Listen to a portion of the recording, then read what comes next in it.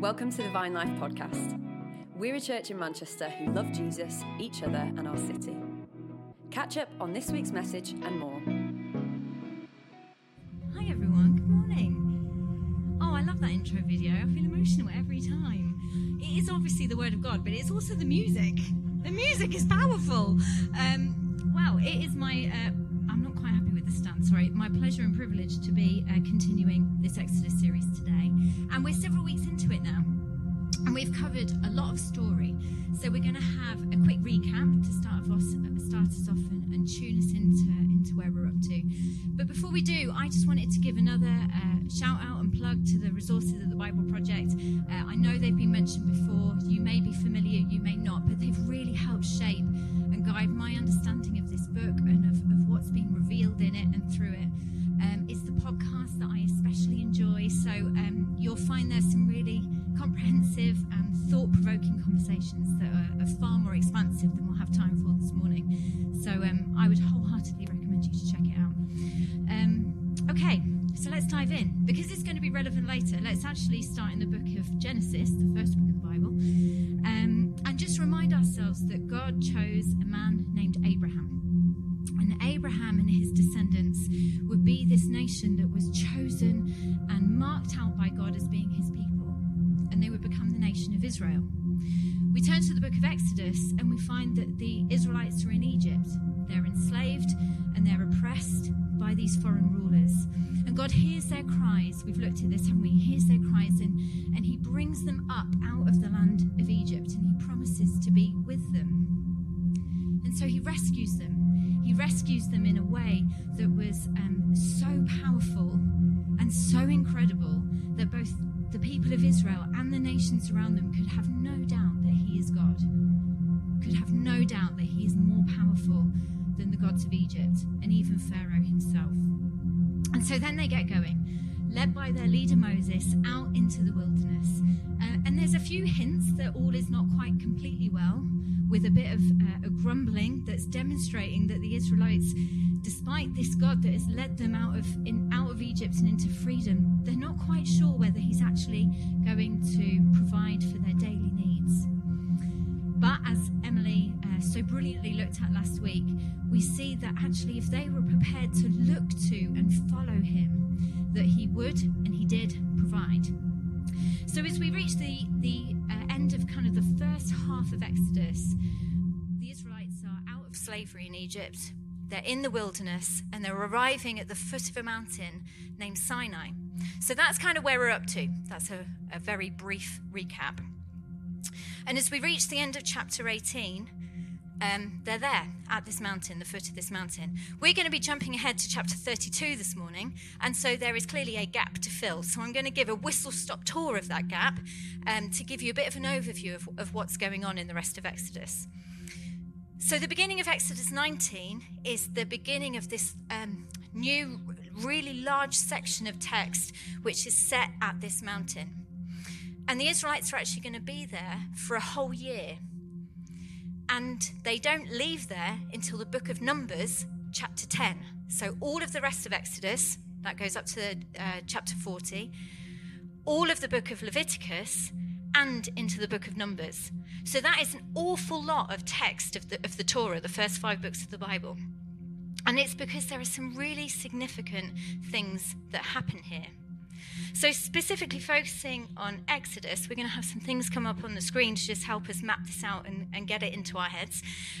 We've got chapter 19 through to the end of chapter 40 is one whole section that really fills out this idea that God is wanting to establish a covenant relationship with his people. So a relationship that is formalized and has binding promises that mark them out as God's people, where he is faithful to them and they are faithful to him. And there are some terms and conditions around that relationship. And so chapters 20 to 23, that's where we have the 10 Commandments and the 42, which follow, and which is where God shares the terms of this covenant relationship with Moses. As we move into chapter 24, we see that the Israelites agree to these terms and they give this resounding, yes, all that the Lord has spoken, we will do, and we will be obedient. And then the end of chapter 24, it seals the deal with Moses going up the mountain into the very presence of God, into this fiery cloud is how his presence is described. And he confirms the Israelites' commitment to wanting to be God's covenant people. And he's there for 40 days and for 40 nights. And chapters 25 to 31 is fully focused on Moses and God in this fire cloud. And God speaks 7 times, and it's where he reveals the blueprints for the tabernacle. So that's the name of the place where God is going to dwell amongst his people. And then the narrative about the making of that tabernacle, that place where God will dwell, is in chapters 35 to 40, right at the end of Exodus. And the wonderful Anna Hubble, she's going to be sharing next week. And she's going to look at, I know, and you just got a wow there, Anna. And she is going to be exploring some of these bits that the tabernacle sections next week. But there is one key difference between these 2 sections at the end, because in 25 to 31, we've had Moses be in the very presence of God for 40 days and 40 nights. No one has been closer. But then we get to the end of Exodus, and in the very final lines, we're told that Moses was not able to enter the presence. He was separated. So what's happened in between the mountain and that moment? Well, clearly, if we know our number system, it's chapters 32, 33, and 34. Then that's what we're going to be focusing on today. I'm a teacher, so, any opportunity. And in those chapters, what we're going to be finding out today is a rupture of the relationship so severe and so devastating that even Moses, God's appointed person, was not able to enter his presence at the end. Okay, so you with me? That's where we're going into today, chapter 32. Let's read verses 1 to 6 first of all. When the people saw that Moses delayed to come down from the mountain, so remember he's been there 40 days and 40 nights. That's a long time. The people gathered themselves together to Aaron, Moses' brother, and said to him, "Up, make us gods who shall go before us. As for this Moses, the man who brought us up out of the land of Egypt, we do not know what has happened to him, what has become of him." So Aaron said to them, "Take off the rings of gold that are in the ears of your wives, your sons and your daughters, and bring them to me." So all the people took off the rings of gold that were in their ears and brought them to Aaron. And he received the gold from their hand, and he fashioned it with a graving tool and made a golden calf. And they said, "These are your gods, O Israel, who brought you up out of the land of Egypt." When Aaron saw this, he built an altar before it. And Aaron made a proclamation and said, "Tomorrow shall be a feast day to the Lord." And they rose up early the next day and offered burnt offerings and brought peace offerings. And the people sat down to eat and drink and rose up to play. You might be familiar with the story of the golden calf. That might be the very first time you've read it, or somewhere in between. But what I want us to try and get a handle on is why this moment is so devastating for this relationship. So we read that the people of Israel, so then they're unsure what's happened to their leader. They don't know where Moses is, and seemingly doubtful that he's going to come back at all. They go to Aaron and they request a God that is going to lead them on, a God that's going to be with them. And Aaron makes this golden calf, and they worship this idol. They build an altar, they make sacrifices, they throw a party. As if this is the God who has rescued them out of 400 years of oppression and slavery. This thing that they've seen be built before their eyes from rings of gold in their ears, they've seen it melted down and formed into this metal animal. That's the God that's going to lead them on. That's the God that had the power to set them free. Let's pay attention to 4 things that the Israelites are demonstrating in doing this. Firstly, they're breaking the covenant promises, so these binding promises that God was making with his people. So he's only just giving them the terms of the relationship where they're faithful to him and he is faithful to them. And the first of those covenant commandments that we can find in chapter 20 are, "You shall have no other gods before me. You shall not make yourselves an idol image, and you shall not bow down to them or serve them." So that's gone pretty wrong because they're doing all of those things. So of most significance then, the people are breaking the very first covenant promises at the very same time that Moses is up on the mountain in the presence of God, mediating on behalf of the people to say, yes, we do want to be in this covenant relationship with you. Secondly, they're using gifts that are meant for something very, very different.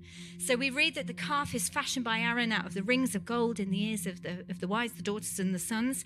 Now, where did they get those rings of gold? This was an oppressed and enslaved people. Where did they get such resource? Well, think back to Rob's talk back on the Passover. And the Israelites, when they were leaving Egypt back in chapter 12, Moses instructed them to go to the Egyptians and ask them for their articles of gold and silver. Do you remember Rob talking about that? And the Egyptians freely gave them. Probably because they were so terrified of what else God was going to do. Yes, have our resources. That's what's being used. But there's another detail to note within the broader story, because that phrase, rings of gold, it's the same phrase that is used to describe the resources needed to build the tabernacle. So what we see is that this gift from Egypt that signifies the liberation from oppression, that signifies the defeat of Pharaoh, and is meant to be used and reserved for building the place that God is going to dwell, is actually being built to use this, to build a golden calf. Thirdly, they're expressing trust in a false god, because we read that they attribute their freedom from slavery in Egypt to this calf. And in that expression of trust, they build an altar and they bring their offerings. They bring their peace offerings, they bring their burnt offerings. And that language there is the exact same language following the Ten Commandments that God uses to ask how his people express trust in him. So something that is meant to be reserved for him is being used to express trust in this golden calf. And fourthly, there's a distortion of worship. So we read that they have a feast, a party to celebrate this idol, and we're told that they sat down to eat and drink and they rose up to play. And this word play, it's not child's play, not a game of throw and catch. That's not what's going on. It's play which involves physical touching. So whatever the people are doing, the use of that word play in other scriptural contexts would certainly suggest that what we're looking at here is some kind of sexual connotation to their party. So we're looking at a ritual orgy, which probably isn't a phrase you're anticipating hearing on a Sunday morning. But there we go. That's where we're at. We're taking the text as it comes to us. So what a distortion that is. Now, all of this is pretty removed from our culture and our context, isn't it? So let's just take a step. I'm a big fan of trying to look big picture and check in with where we're up to. What is it that's going on? Well, I think what we're meant to be seeing is that God really wants his people to know him. That's the whole point all along. He wants a relationship with people that he loves and he wants to mark out as his own. But the people of Israel don't seem to know how to participate in this relationship, despite only just agreeing to it. And we see seeds of this back in chapter 20, because actually, I think this is the tragic thing, is that the Israelites also had the opportunity to ascend the mountain into God's presence. But sadly, we're told that they were afraid and they stayed far off and asked Moses to go in their place and on their behalf. They didn't know how to handle this God. He's mysterious and he's powerful, isn't he? His presence is this fire cloud on top of the mountain, which quite frankly does sound terrifying. He's a God that's revealed in the wilderness, and he's a God that requires trust on a daily basis. So the picture that's being created is of a people who want to replace who God really is with something that's more workable, more manageable, more predictable, something within their own fabrication, something within their own imagination and within their own understanding. Can we see that that's what's going on here? and why this is so devastating. So how does God respond? Clearly he's not happy, but let's see how. So at this point, the camera shifts focus back to the top of the mountain, to God and Moses. So 7-10. The Lord said to Moses, "Go down, for your people, whom you brought up out of the land of Egypt, have corrupted themselves. They've turned aside quickly out of the way that I commanded them. They have made for themselves a golden calf and have worshipped it and sacrificed to it and said, 'These are your gods, O Israel, who brought you up out of the land of Egypt.' And the Lord said to Moses, 'I have seen this people, and behold, it is a stiff-necked people. Now therefore let me alone, that my wrath may burn hot against them, and I may consume them, in order that I may make a great nation of you.'" God is hurt. God is angry. He wants to be left alone. He wants Moses to go away. He wants to wipe out these people and start again with Moses. It's really emotional language, and it perhaps isn't a part of Scripture that we dwell on that often. And it likely sits uncomfortably for us. It does for me as I read this. But I think there is something of the character of God that is being displayed here, and something of how he interacts with us as his human partners that actually is really profound and incredible. So stick with it, even if you are feeling a bit uncomfortable right now, and let's work it through. Because there's nothing in the text that suggests that God is, his anger is being presented as overdone or a bluff or a threat that he has no intention of acting on. That's not how it's presented. Notice that God tells Moses to leave him alone, and he then goes on to explicitly state what his plan of action is going to be. Notice that part. Christopher Wright has written a commentary on Exodus, which I'd love to say I've read all of, and I haven't, but I have read enough to know that it's helpful. He's got a helpful insight here which points out that God didn't have to say that. He didn't have to say to anything to Moses at all. He could have, in his wrath, acted immediately without consulting or informing Moses in any way. But instead, he pauses and he makes his divine will vulnerable to Moses' challenge. And that is what we're going to go on and explore. Because what follows over the next couple of chapters are 5 acts of intercession, 5 acts of prayer by Moses as he engages with God. And in the first act of intercession, Moses seems to recognize that God's view can only be countered through an appeal to God's own prior words and actions. Let me explain. He does it twice. I'm going to paraphrase this next bit. Moses says, "You just revealed your name to all of Egypt through what you did." So notice the shift in pronoun. It's not me, it's you. You did this. And now you're going to destroy your people that you just liberated. That's not going to be good for your reputation. That's not consistent with who you say you are. That's number one. Second one, you made an oath with Abraham, with Isaac, and with Jacob. So there's that link back into Genesis. You made a promise to give them descendants who would inherit the land. That promise isn't just for me. It's for all of Israel. That's what you've already said you would do. So Moses seems to be appealing to God to change what he said he would do in response to Israel's unfaithfulness by remaining faithful to what he has said he would already do in the past. Can we see that? So put it another way, in asking God to change, Moses is actually asking God to be consistent. And God responds. So as you carry on reading, the word that you in most of our translations is the word he relented. Another interpretation is that he settled himself. God comforted himself. So it seems that God is allowing himself to be moved by the prayer and by the intercession of this mediator figure in Moses that he is appointed. And he comforts and he settles himself as a result.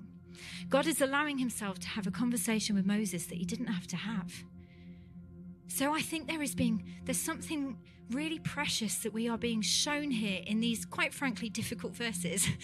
There's something we're being shown here of the nature of our relationship with God as his divine will interacts with us and in our history.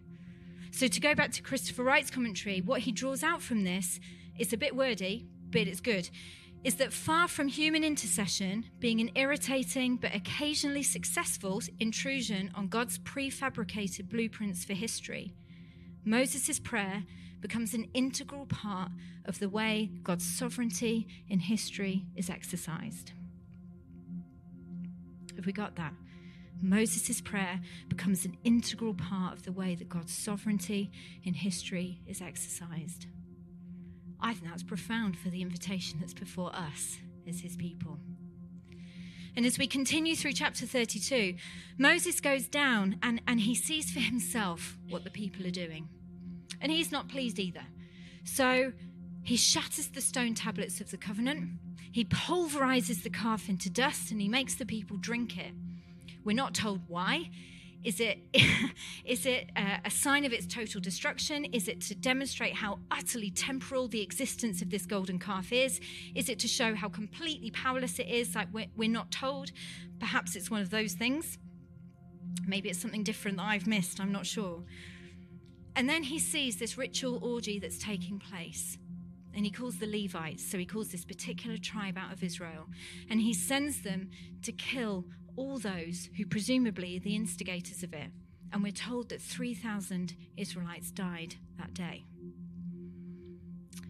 Moses is the one that enacts this. God didn't command that. But you cannot escape the fact that it does seem that Moses is enacting God's arm of judgment in this moment. And I think that's another point of tension for us to hold. And after those 3,000 die, Moses says to the people, you've committed a great sin. There's more mediating and interceding that needs to be done. So I'm going to go back up the mountain. I'm going to see if I can atone. Now, Lucy talked about atonement as we took communion this morning, because the last time we heard about that is a word we perhaps don't use all that often for us today. We first hear about it back in chapter 25. And it's describing the Ark of the Covenant and what the priest would need to do to come to the mercy seat with a sacrificial animal whose blood as it would spill would atone, would cleanse for the sins of Israel. That's the last time we've heard about it. So is that what Moses is going to do? Is he going to take up a sacrificial animal to the top of the mountain into God's presence? Well, in his second act of intercession, at the end of chapter 32, what Moses actually does is offer his own life. He offers his own life as an atonement for the sins of the people in order for this relationship to be restored. In verse 32, he says, but now please forgive their sin. But if not, then blot me out of the book that you have written. Wipe me off the face of your scroll. Kill me. That's what he's saying. So what we're seeing in these chapters of Exodus then is the fracture and then the repair of this covenant relationship with Israel because of the intercessory mediator who went up into God's presence, who offered his own life on behalf of the sins of others. I'm sure you can see where I'm going to be heading this morning, because doesn't that sound like someone else that we know? I think it's extraordinary what we're being shown here. And in response, God says, I'm not going to kill you in place of the people, but I can't be around them. They can go into the promised land, but I can't be with them. I'll send an angel to go with you. And perhaps that's a good deal. God says they can still have this promised land that he's always intended for them. It's just he's not going to be there. But Moses isn't satisfied. As we move into chapter 33, it tells us acts of intercession, sort of 3 and 4, which kind of merge together, is Moses saying, listen, we don't want to go anywhere without you. If your personal presence doesn't go with us, then don't send us out from here. How will it be known that we have found favor in your sight if you are not with us? How will it be known that we are distinguished as your people? And hopefully this is ringing a bell, because this is Karim's beautiful voice that is saying these words in our intro video. It's what Ralph began with in our series for the very first week, as we read that what God once again responds in accordance with what he always intended and always wanted to do. My presence will go with you and I will give you rest. He's always wanted relationship. He has never wanted separation. My presence will go with you and I will give you rest. He's not a God who rescues and then sets us off our way on our own for us to navigate things by ourselves. That's not who he is.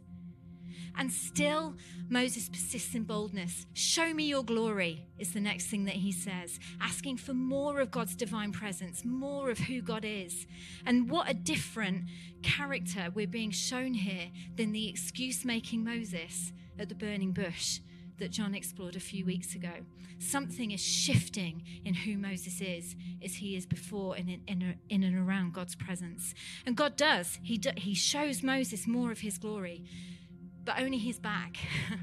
That's all Moses is allowed to see. Such is the unfathomable and mind-blowing fullness of the glory of God. And then we're into chapter 34, where new stone tablets are made, representing that the covenant relationship between God and his people is being restored and renewed. And held within this section is the most re-quoted part of Scripture within the Bible itself, where God makes a statement about his own character that is almost summarizing how he has moved in this story that we've been looking at this morning. And it's actually where Lucy started our service this morning. The Lord, gracious and compassionate, slow to anger, abounding in loyal love and faithfulness. This is like ground zero for some serious understanding of who God is in this moment. He's not going to break his covenant promises. He's going to be patient and show compassion. But as God goes on to say, this cannot be at the expense of his justice. There is a tension that is being presented here. But what is clear is that God's ultimate baseline and in his deepest heart and purpose is mercy, is compassion, and is forgiveness. And then we have the fifth and the final act of intercession. As Moses says, it seems I've found favor in your sight. Come with us. Come right in the middle of us. And he goes back down the mountain to the people, and he's shining with the divine glory. And we're told that Moses has to cover himself with a veil. There's a separation of the glory that is on Moses and the people. We're told that they were afraid. And it's mirroring the veil that is ultimately going to be in the tabernacle to separate God's presence from the people. God is there, but there is a veil. Okay, how are you doing? Good. We've worked our way through those 3 chapters. That is 32, 33, 34. So let's try and get this to land for us. I think the point of the golden calf story is to say that God's purpose, God's desire has always been to work out his plan in the world through a covenant people. But the problem is that covenant people, from the moment that they say yes to him, haven't wanted a relationship with the real him. Now, we may not be building a physical golden calf, as far as I'm aware. If you have those skills, well done. But we do have the opportunity this morning to stop and to ask ourselves whether there are places in our hearts, in our beliefs, in our actions that reveal a sense of us trying to make God a bit more manageable and a bit more workable and a bit more within our own understanding. So some questions to ask ourselves that might help us reflect on this. Do we reduce our relationship with God to one which that fits into our lives in a way that's just convenient? It's just convenient for us how we make that work. Are we restricted in the way that we think he works, resulting in anything that doesn't meet our expectations, giving way to frustration or disappointment or impatience? Does our relationship with God stand or fall on another's leadership or ministry? Or actually, are we building a relationship with God for ourselves? And what is it we're drawn to when life feels hard, when there's waiting, when there's mystery, when there's complexity and confusion? Do we draw near to him? Is this the invitation we have? Or actually, do we use other things to numb and to distract? No matter our changing nature, where we may fall short time and time again, where we may be limited in our humanity, the story of the golden calf teaches us that the only way that we can stand before our consistently faithful and kind and merciful God as his blameless partners is if we have a mediator and an intercessor working on our behalf. Now, you knew I was going to go here. 1 Timothy chapter 2.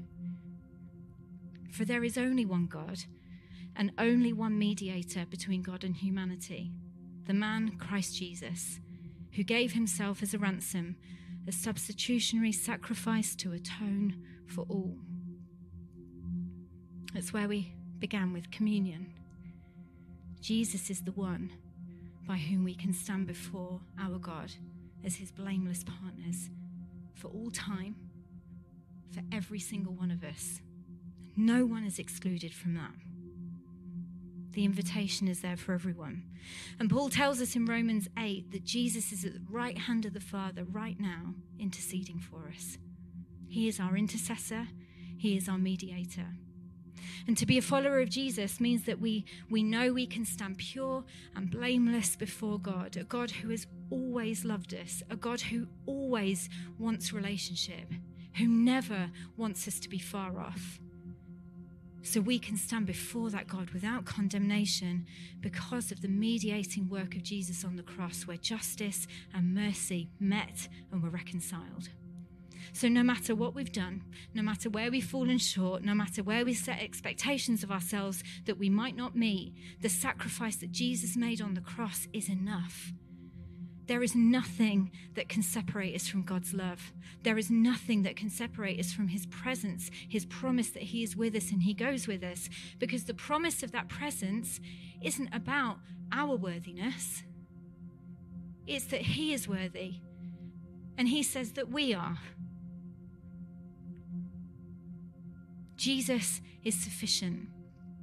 God's plan all along was to be made known through his people, marked by his very presence being with them.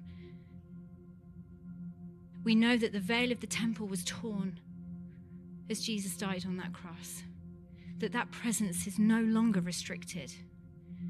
His presence is here. His presence is with us.